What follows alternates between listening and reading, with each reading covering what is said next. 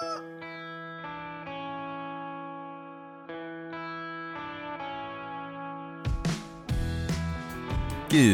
morning, baseball fans, and welcome to episode 50, the Big 5-0 of the Morning Round Trip podcast. My name is Drew Frank, joined by my co-host Liam Crothers. Hello and good morning. And here on August 29th, we are reporting a pretty sizable trade, I'd say. I'd say definitely bigger than the Taijuan Walker move, and the biggest we've seen so far, as Tommy La Stella heads to a division rival from the Angels to the Oakland A's. So there were reports that the Angels were sellers despite the optimism people had for them making playoffs, and now we see it come to fruition. We've got the 31-year-old pending free agent Tommy La Stella, who will now join the Oakland A's and probably play second base for the rest of the year. You might see him get some time DHing, but it looks like he'll just straight up take over for Tony Kemp. And going the other way in a 1-for-1 deal, it's Franklin Barreto, who now at age 24 was at one point a top 30 prospect back in 2016. But the bat just hasn't developed. He's had 219 plate appearances at the major league level, and he's slashing 180, 210, 360, and has appeared in parts of now 4 seasons, but has never really stood out or earned any playing time.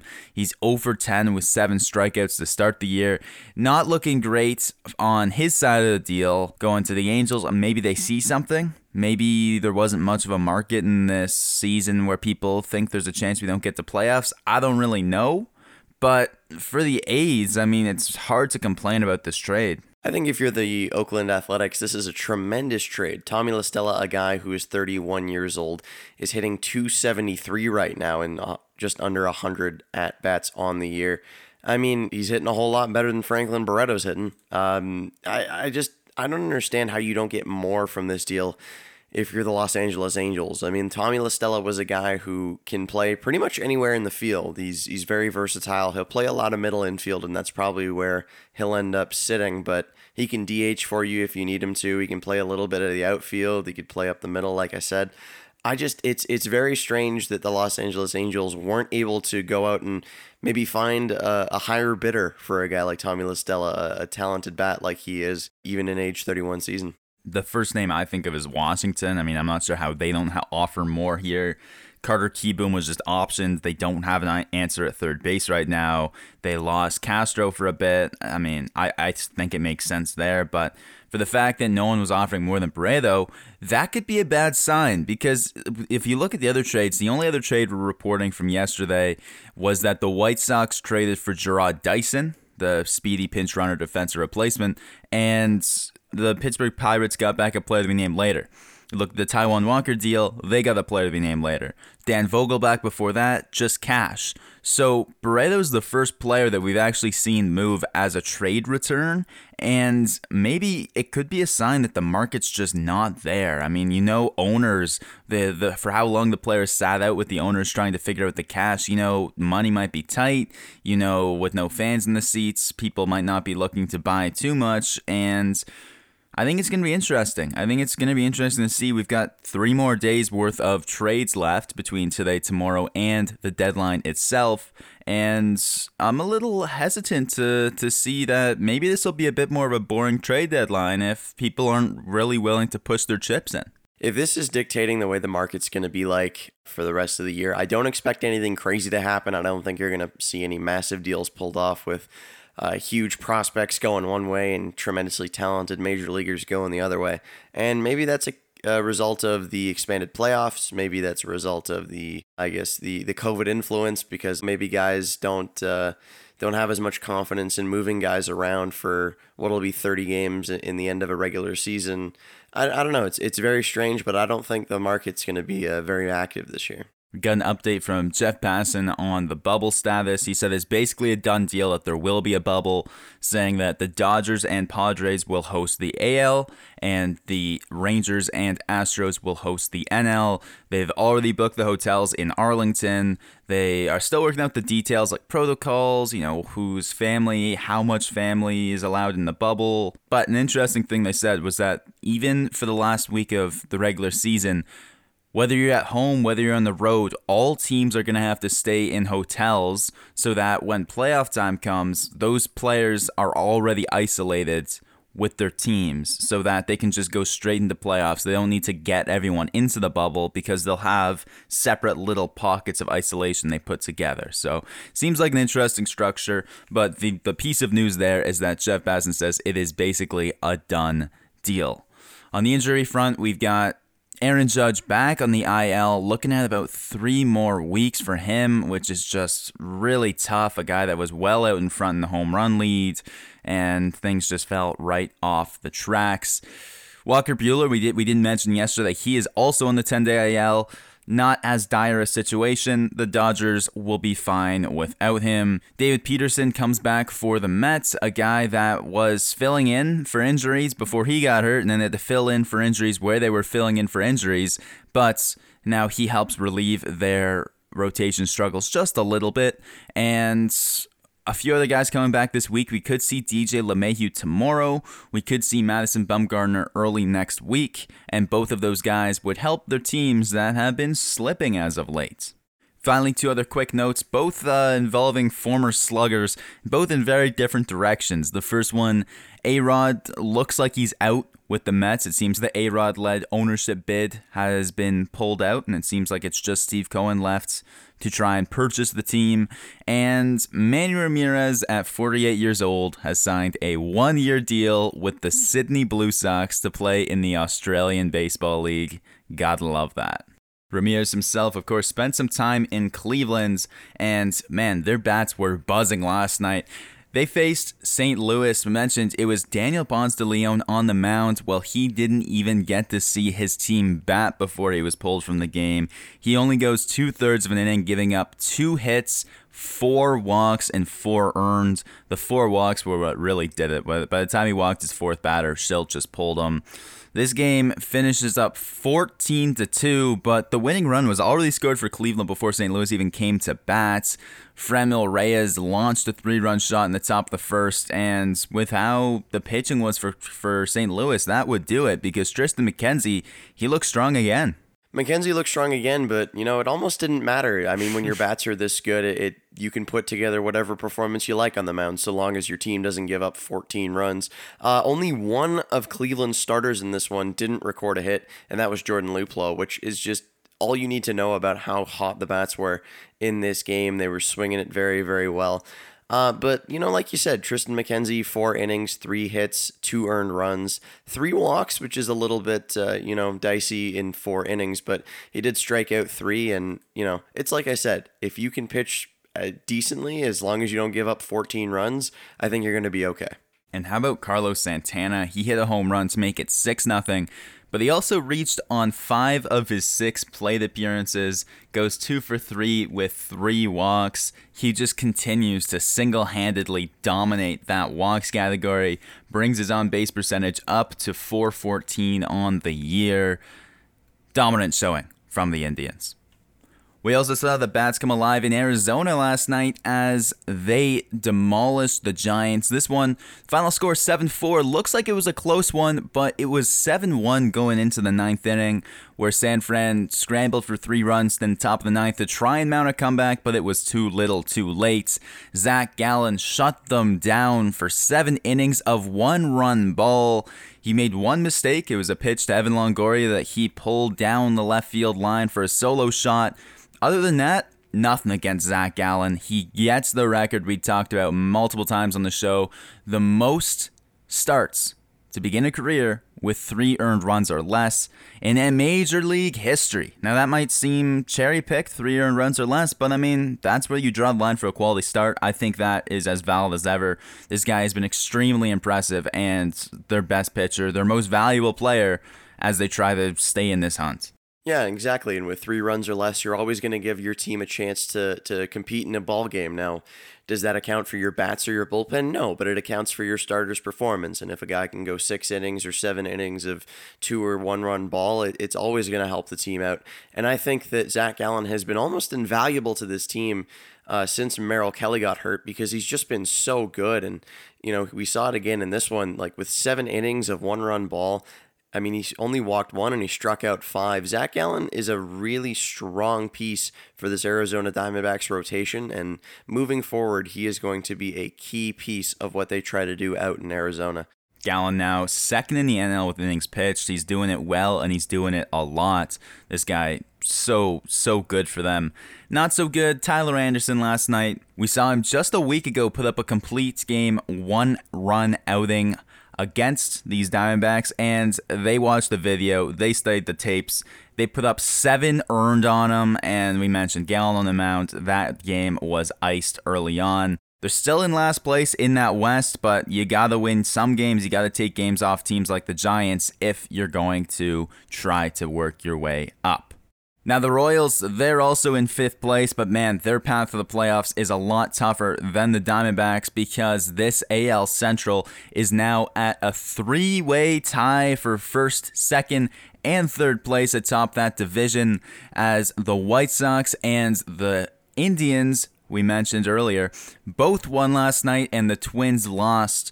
The White Sox won over the Royals by a score of 6-5, and this game was basically decided by the bullpens. I mean, I took the Royals in this one because I thought Duffy would pitch better than Lopez, but this game was 4-4 in the 7th. It basically came down to the bullpens, and in the end of the day, it was the Chicago bats that came up clutch, and the Royals, they tied the game a couple times, but they weren't able to keep up.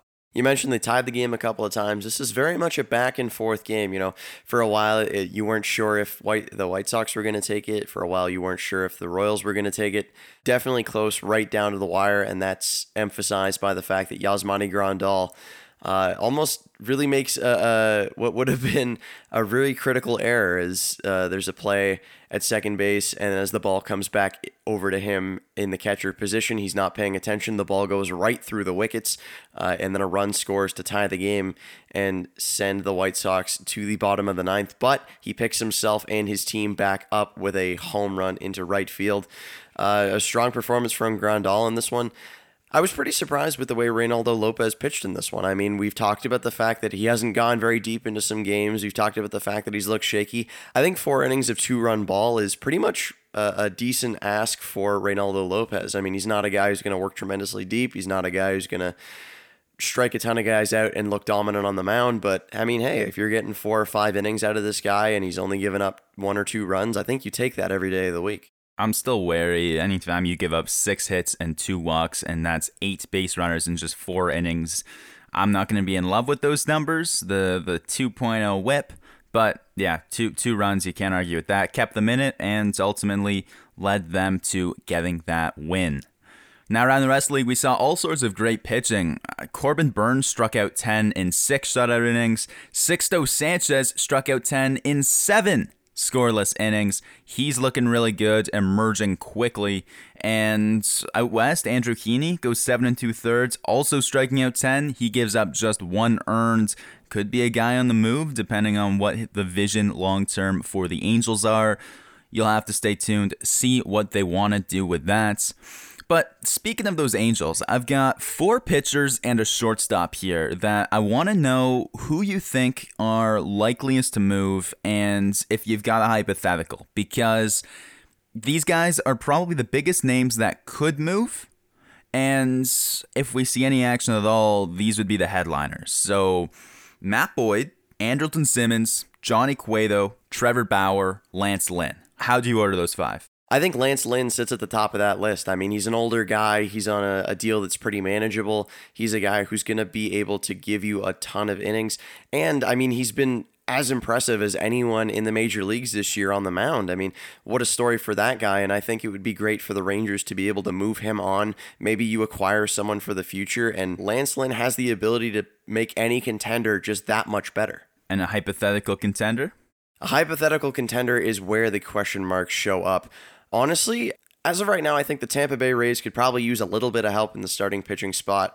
I mean, we've seen Yarborough and his issues, and, you know, you're never sure with injuries. I think Lance Lynn would be a tremendous third guy to have behind Tyler Glasnow and Blake Snell. I mean, if you add him to that rotation, and those are your 3 main guys going into the playoffs, that Rays team is scary. Especially in a best of 3.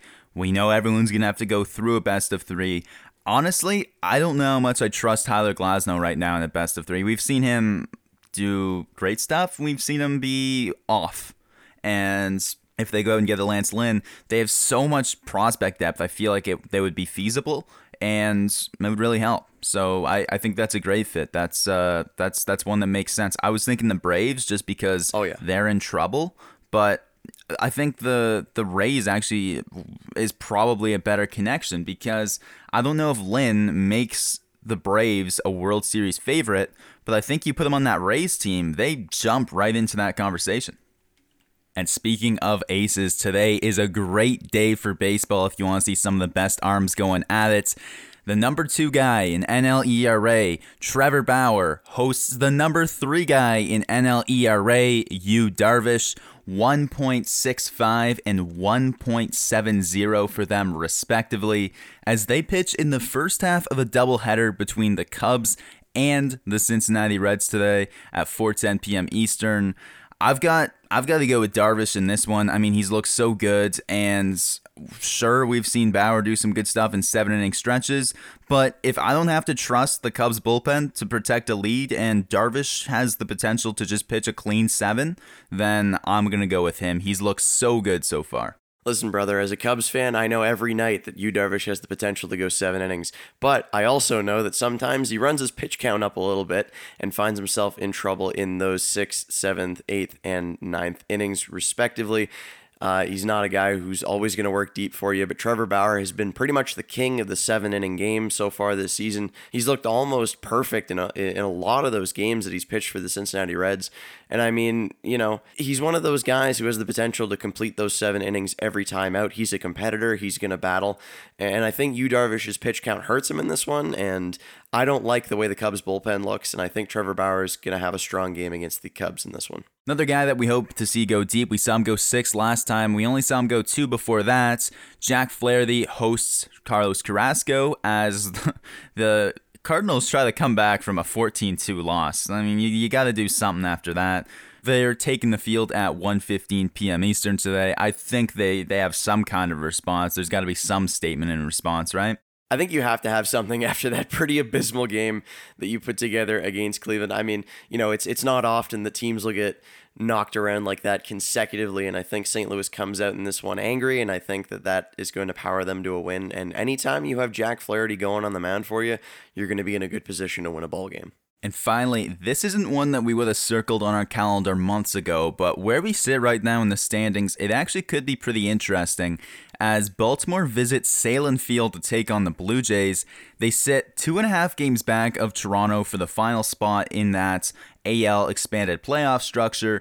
And if Baltimore wants to surprise someone and steal the way from Toronto, they're probably in one of the best positions now that they will be for the rest of the year. They've been struggling of late. They've only won 2 of their last 10, and they got to right the ship quickly.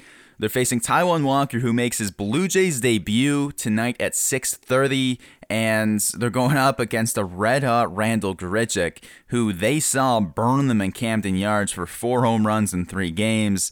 He walked it off last night in Game 1 of the series, and dating back to August 14th, he's tied for first in the MLB in home runs and has sole possession of the MLB lead for extra base hits and RBIs. I'm going with Toronto, and I want to see Walker look good in his Blue Jays debut. I think I take the Blue Jays in this one as well, but I mean, the Jays don't really give you any reason to be super confident and take them running away with this one. They're 6-9 against teams that are below 500, and pretty recently this Baltimore Orioles team has hit a skid. They've lost 3 straight, and I like the way the Jays shape up, and I'm excited for Taijuan Walker's debut. I just hope that he's able to put something strong together for the Blue Jays. Well, that'll be it for our time. You can find the show on Twitter at Trip Morning. You can find us on Instagram at Morning Roundtrip. And if you're not already following both those pages, there is no better time than today to go check out the Instagram, especially as our graphic designer, Kayla Rosmus, put up a sharp-looking graphic for the trade deadline. Really nice, really clean. Definitely go check that out today. We thank you for joining us for episode 50. The big anniversary episode, and we'll be right back here tomorrow as we start the second half of our trek to triple digits as we move to episode 51. For Drew Frank and Liam Crothers, Thank you for listening, and have a great day.